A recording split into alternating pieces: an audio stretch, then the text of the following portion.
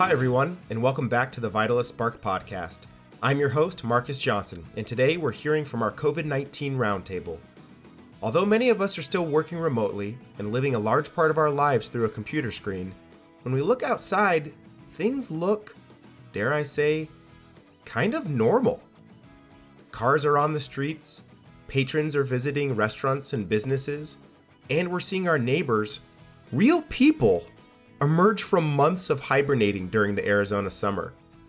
These are promising signs as more and more Arizonans receive the COVID-19 vaccine, use masks indoors, and continue to protect themselves from the effects of COVID-19. But as we hear from our guests, this is not and cannot be the new normal.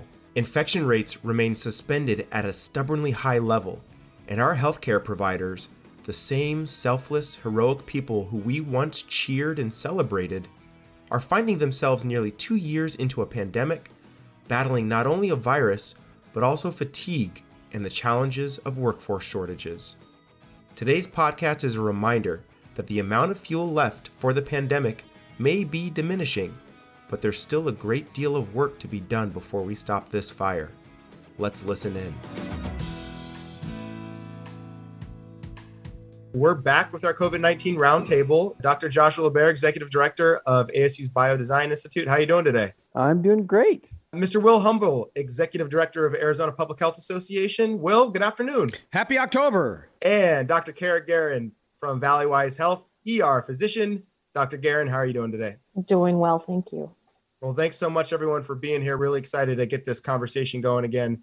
We last met about a month ago, and one of the last questions that we talked about was, let's get out our crystal ball. Where are we going to be in 30 days? Well, that was 30 days ago.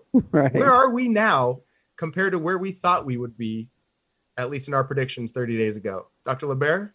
So I'm pretty sure I was optimistic then, and I thought that the numbers would come down. And the numbers did start to come down, but they did not continue coming down.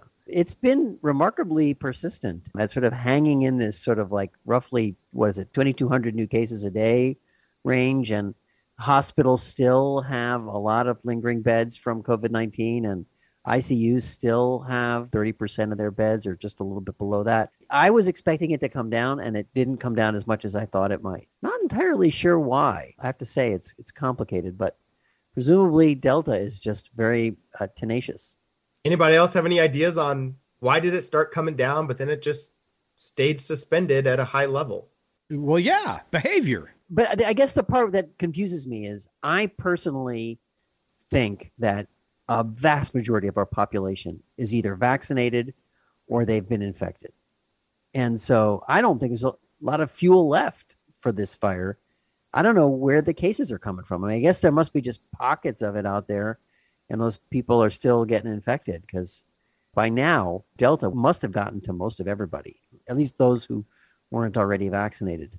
In the emergency department, we are seeing people that have been infected twice. That is kind of the Delta thing. They had it maybe more towards the beginning, not always. Some people that had it last summer or early fall. So we are seeing some of those patients, and we are seeing, and doesn't necessarily speak to why the levels haven't gone down, but in the past, we saw patients that were in their 70s, 80s, 60s coming in very ill. Now there's a lot of 30s, 40s, early 50s patients. So the patients we're seeing in the ICUs is certainly shifting. Doesn't explain why the numbers haven't gone down. But in the ED, when you see a patient who's been, they say, previously infected, seldom they go upstairs, right?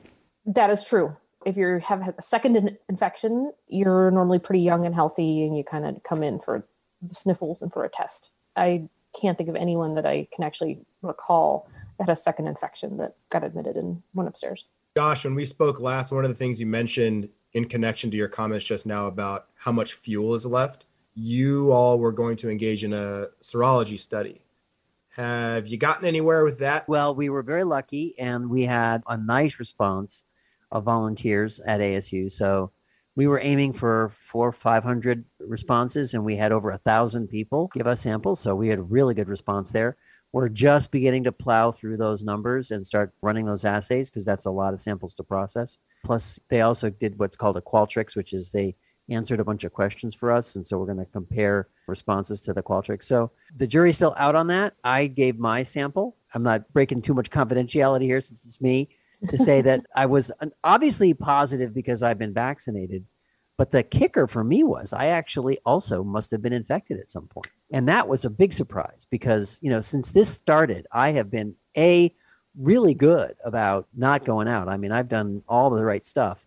And B, never sick. Not one cough, not one symptom, nothing. But I think I know when I got it. And that's what I think is interesting is that I traveled to Paris between Christmas and New Year's from 2019 to 2020. When I came back, within a few days of getting back, I had this terrible cough, like this really nasty respiratory infection.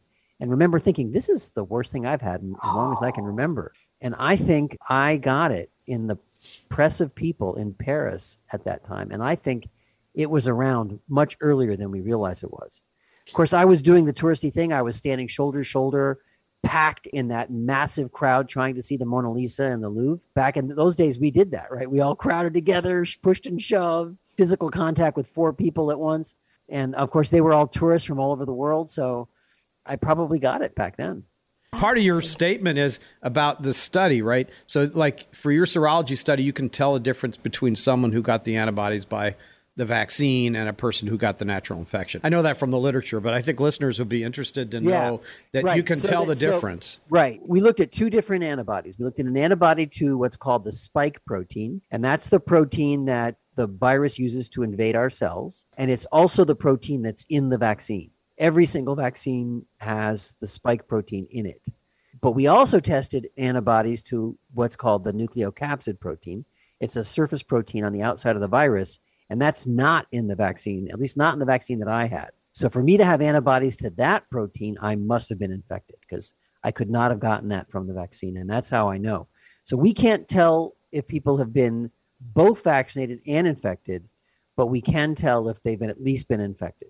That's very, very interesting. And I think that there's a number of people that have kind of stories. Yours is pretty clear. I was like index case 0 for Arizona, probably. Nobody around me got sick at the time. But yeah, the people, I was sick in February and it was really bad and I hadn't been that sick. Yeah. Just, wow, that's amazing. Yeah, there was a lot more in Europe than we realized at the time. And I think, as we now know, most of what happened in New York came from Europe.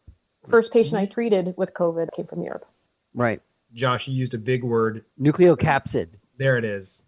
You knew that the vaccine that you got did not have that protein. So therefore... I don't think any of the vaccines available in the U.S. have nucleocapsid in them. I think there are a couple of vaccines that people might have gotten in other countries that have it, but all 3 of the vaccines currently available in the U.S. only focus on the spike protein, not the whole protein, just a piece of it. Yeah.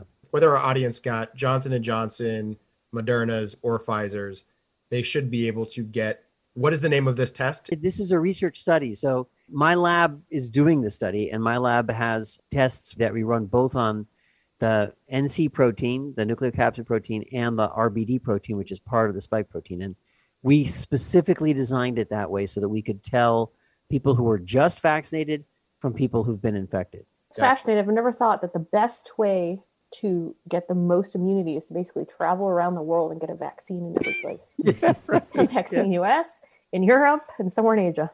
Right.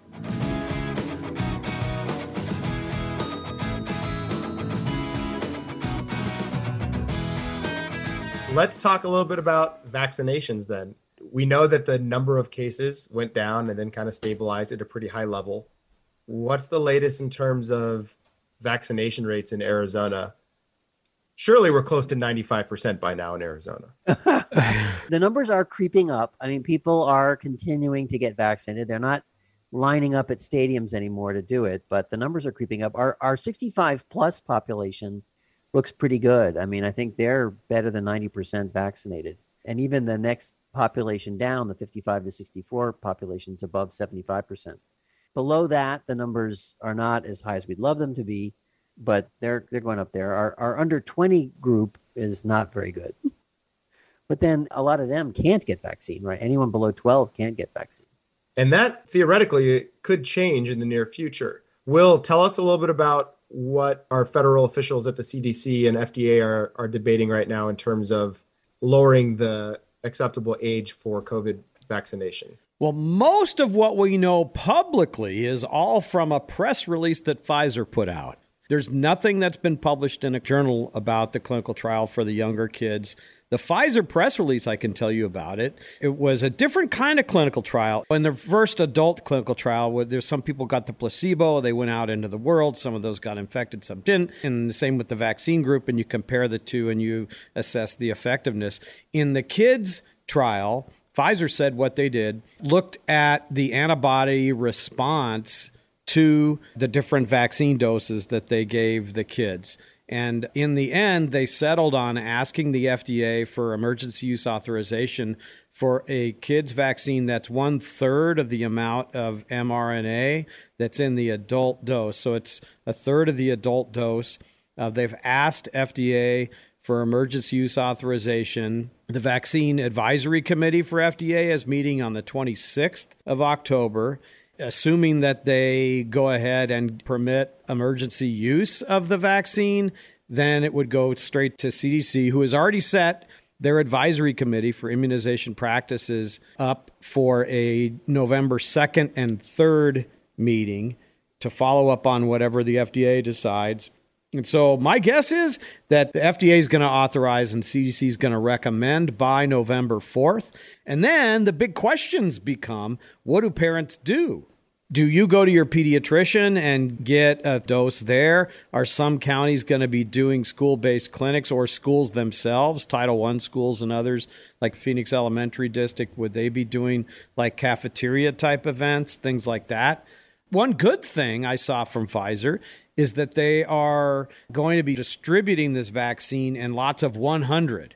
So 10 vials of 10, that's way more manageable. Remember we talked in this podcast about the initial Pfizer vaccine coming in, like we called them pizza boxes, 1,000 doses. And if you ordered them, you had to use them quick. Well, this is a lot better if you can just order 100. The open question, which I hope both the FDA and CDC answer, is if a clinician has adult Pfizer vaccine and they're presented with some kids, can they pull 1/3 of a adult dose out and use that to vaccinate the kid? It's exactly the same except for the amount of the dose. So that's where we are. I'm anxious to see what's disclosed in the journal article to see the effectiveness. But Pfizer, in the press release they put out, made it really sound promising. And just to clarify, Will, the ages are 5 to 11.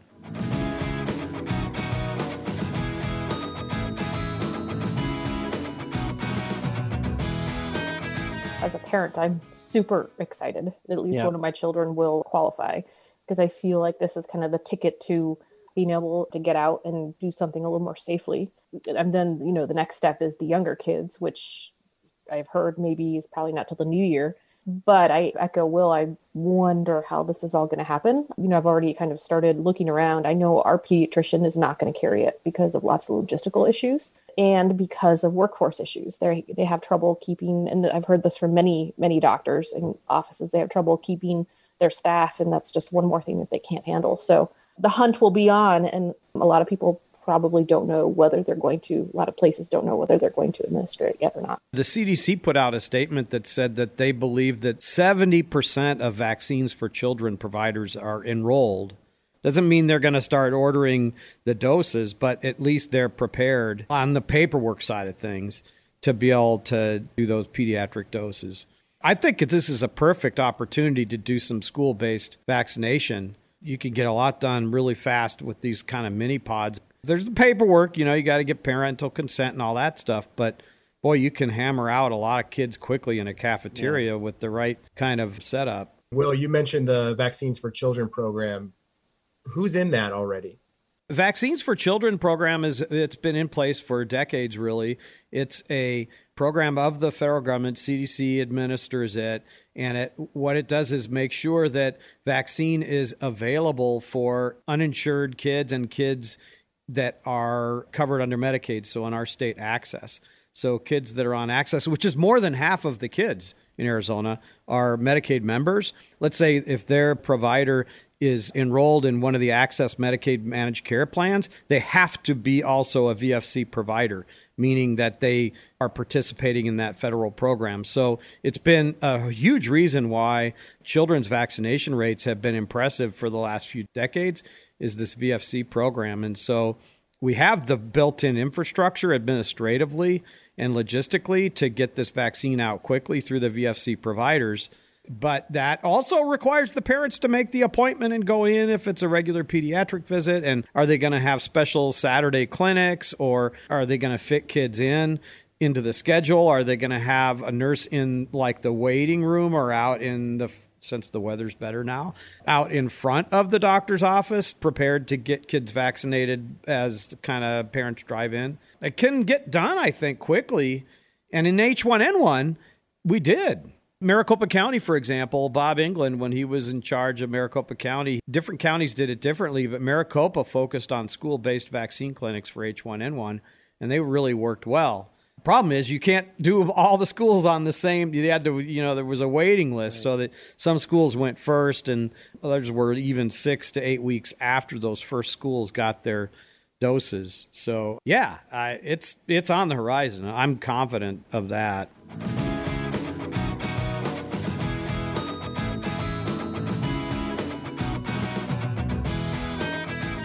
What do you all think this means for children's vaccine schedules and requirements in schools? Let's say that by early November, the emergency use authorization for kids 5 to 11 is approved. 12 to 18 or 12 to 19 has already been approved. Those are both under EUA still, up to 16. Eventually, all children, at least ages 5 and up, is fully approved by the FDA. Okay. And at the same time, let's say the courts uphold the ability of schools to require COVID-19 vaccines for children and mask mandates for children if need be. Does that mean that more schools are going to do so? You bring up an interesting point. That's up to actually the state health department, because ADHS has the ability and the authority to add vaccines to the school required list. When I was in the assistant director job during the Napolitano administration, we added chickenpox and meningococcal vaccine. And those were the last 2 vaccines that have been added to the required list for schools. So the state health department director has the authority to open up a rulemaking, make a new requirement as soon as the vaccines are full on approved. So the law's already in place. Essentially, the state health department has the authority to require COVID-19 vaccines within kids who are going to public schools, so long as it's fully approved. And assumingly, the governor would have to give the okay to do so as well. Technically, no. It's not the governor's call. The statute's clear. The director has the authority. Now, he can decide, or she, to exercise that authority at the jeopardy of their job, but it's not the governor's call. Which is the way it should be. This is a yes, right. This is a public health decision. That's exactly right.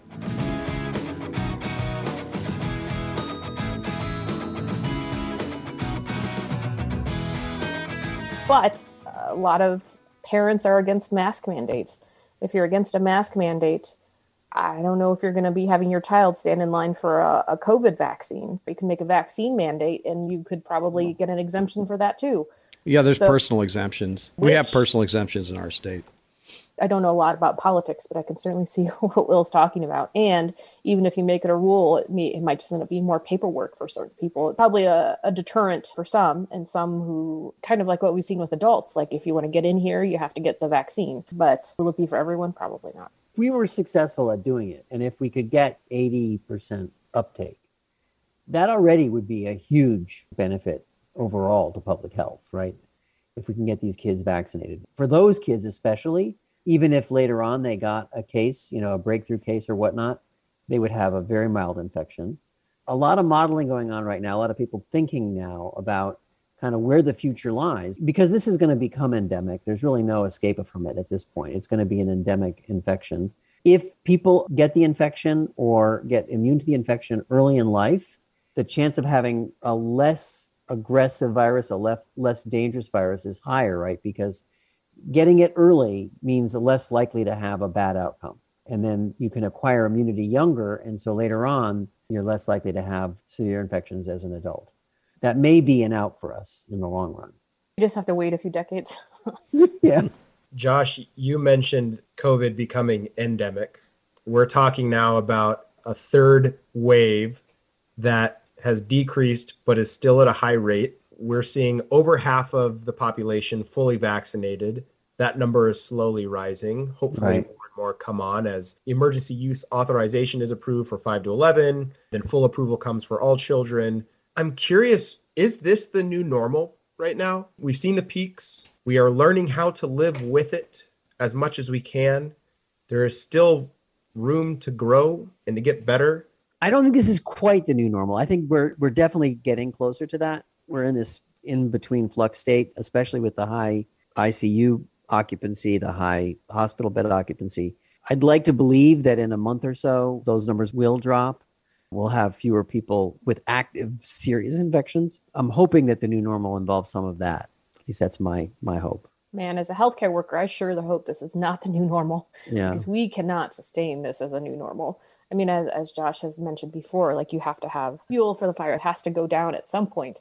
Yeah. But as a healthcare worker, we can't keep doing this. It has in other places. I mean, it's worth pointing that out, that in other parts of the country, some of which were really bad a month ago, the numbers have come down quite a bit, presumably because that fuel did catch fire and burn through. Hopefully, we'll get there as well, and then it'll be more manageable.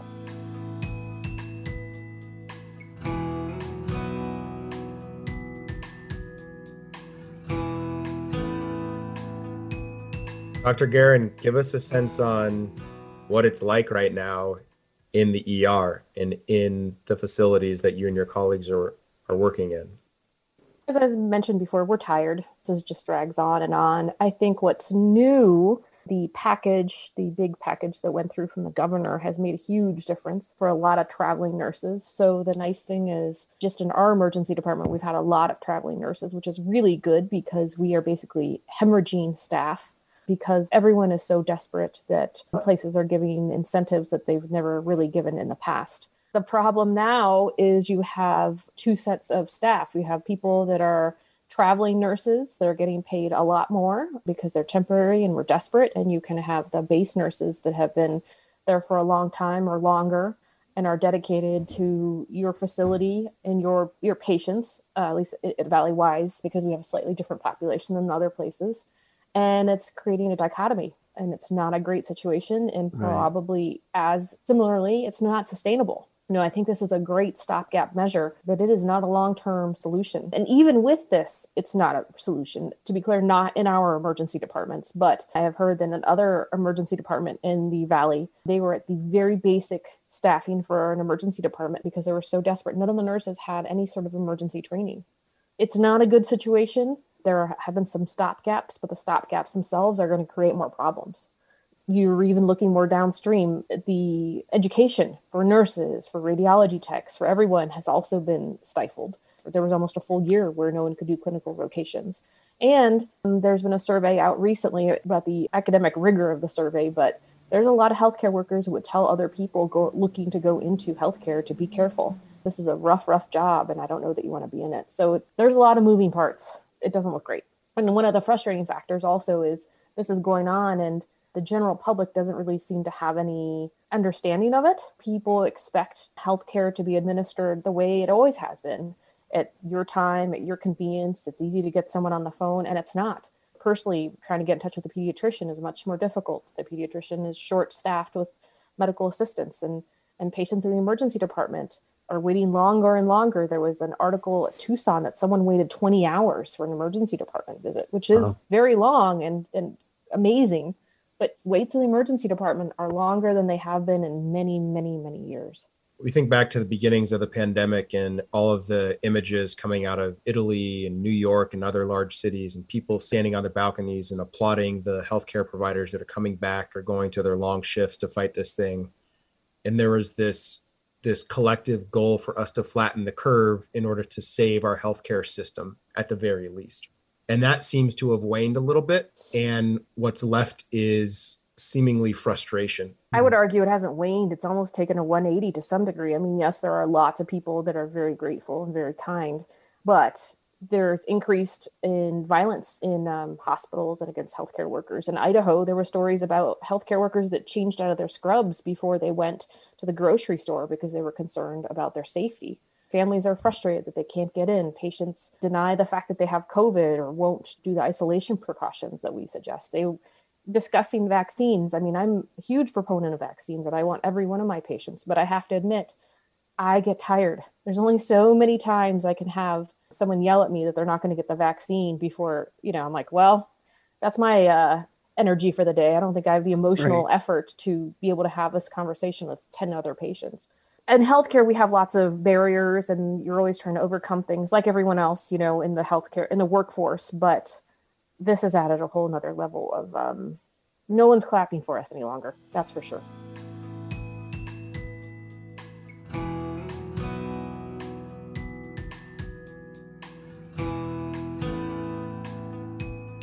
If you were to describe your typical COVID-19 patient, what does that encounter look like? What's the age of the person? What's their chief complaint? Yeah. What does that look like? And what's the outcome of the common ones in the ER? In our ER, we basically have two kinds. We have the younger, healthy person that comes in with non-specific symptoms. Generally, they feel horrible. They're like, I feel horrible. I don't know what to do.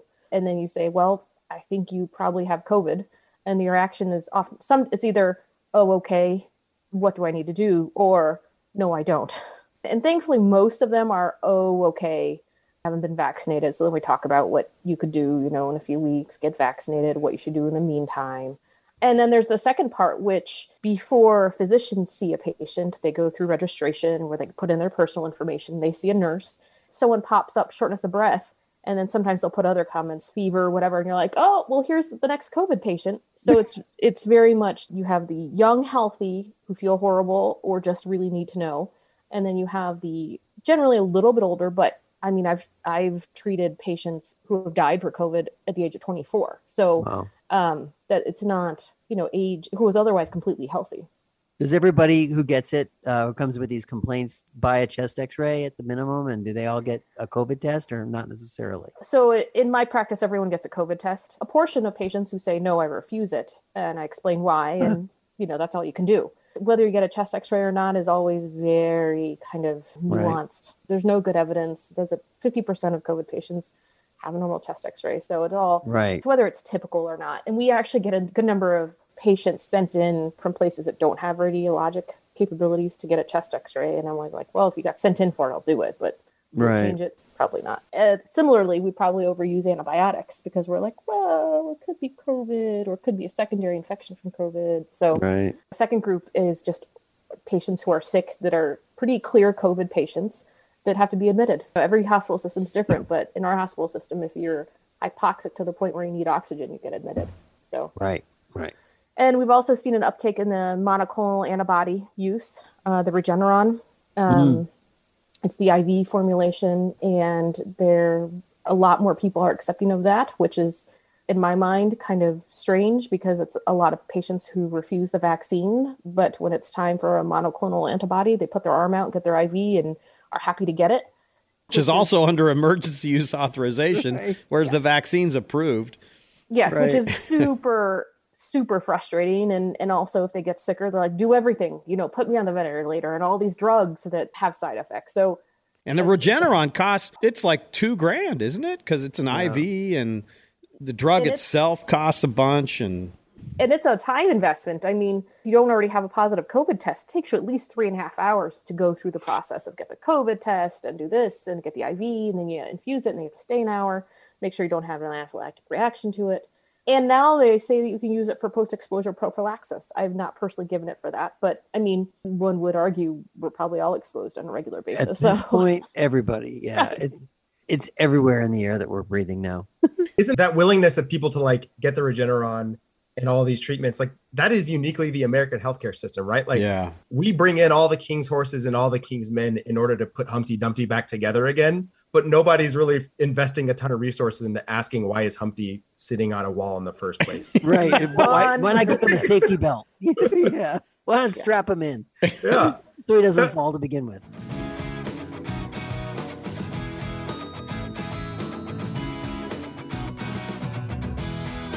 So, Kara, to the point about about the Regeneron and the treatments, I'm curious from the three of you, how are you thinking about Merck's announcement? It's not even is it a press release? Was it even a tweet that talked about the antiviral pill that they're trying to get developed and authorized? Yeah, I could just tell you what they said in their press release, and you're right. It was started with the tweet, and so that's where I went to go get my information, which led to a press release, but I couldn't even retweet it because it was so blatantly commercial. It was just like an advertisement. I'm like, oh, I'm not going to retweet this. This is over the top what Merck is doing on this thing. I hope it works. I hope it does do what they say it does. It's an antiviral pill. So if taken early in the course of treatment, would be a hell of a lot cheaper than the Regeneron and maybe about as effective, maybe, but a lot cheaper, presumably.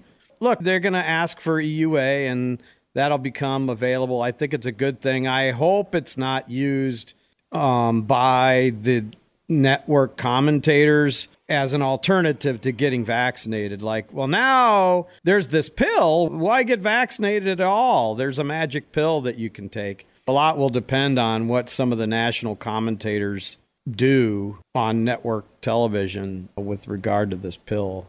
We'll see. I completely agree. I think it's all a matter of how it's used. I mean, I'm hopeful. Man, this would be amazing.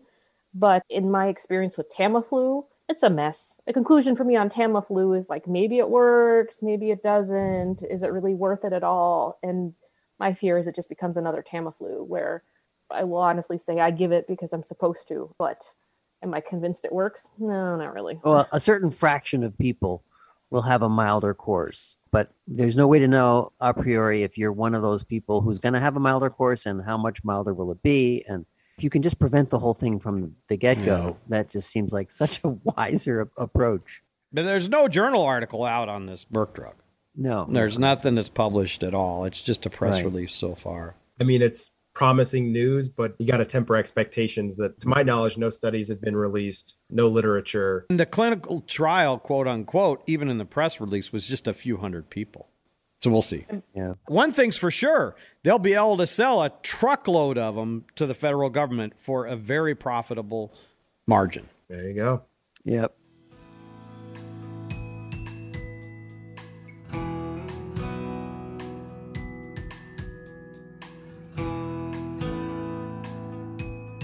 Anything come to the top of your minds? Any new research regarding vaccines' impacts on transmission rates or the efficacy of school masking requirements or any other emerging literature that's been released in the last 30 days or so that's worth bringing up to the audience?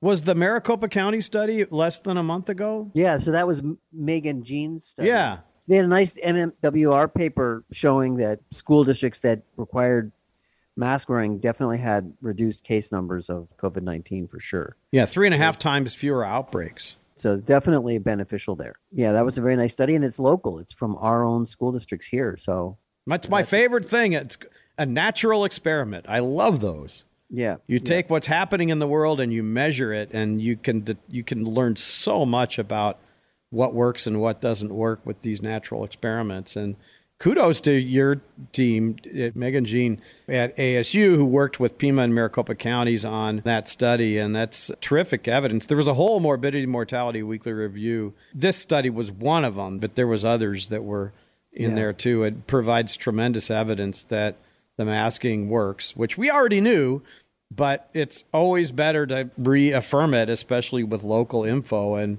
the courts aren't going to use that. I mean, I looked at some of the court arguments to the Supreme Court that are going in, and many of them are talking about the efficacy of masks, but the court's not going to care about that. What they care about is, did the state's constitutional requirement of a single subject and title in the law reflect what was in the actual language of the bill? And so far they have said... Well, so far, the Superior Court, Catherine Cooper, since our last podcast, said, in fact, indeed, that bill that the governor signed, the K-12 budget reconciliation bill, did not meet the standards that are required under the state's constitution. And though for those provisions, i.e. the prohibition of mask requirements in schools, are void. Same thing goes for the university budget reconciliation bill that put harmful restrictions on what universities could do. That's voided as well by the court, at least for now. Attorney General Brnovich and the governor and the state legislature appealed Judge Cooper's ruling immediately to the state Supreme Court. And within 2 hours, the state Supreme Court denied that. They were requesting that they set aside the Superior Court ruling so that they could begin prohibiting masks. And before 10:30 a.m. that same day, the state Supreme Court said, no, we're not hearing that case. Cooper's ruling stands for now. We're going to listen to you in early November.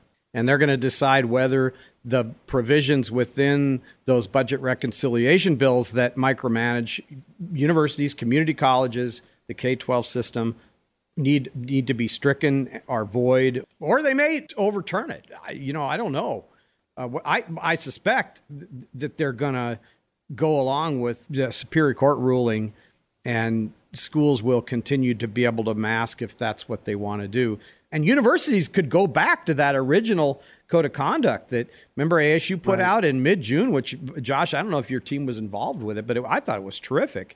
Yeah. And you could go back to that now. In practice, the university students have been extraordinarily compliant. And our classrooms, almost all the students are wearing masks in classrooms. And even on campus, even outdoors where they don't actually have to, many of them are wearing masks. So it's been pretty good. I think students are just so glad to be back in the classroom that they are happy to wear masks, and they seem pretty good about it.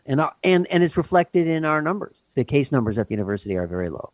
Regardless of what the state Supreme Court decides, we'll have anywhere from 30 to 60 days of an answer, and then the legislative session will come back into play again. And we'll go over this once again. Ding, ding, round two.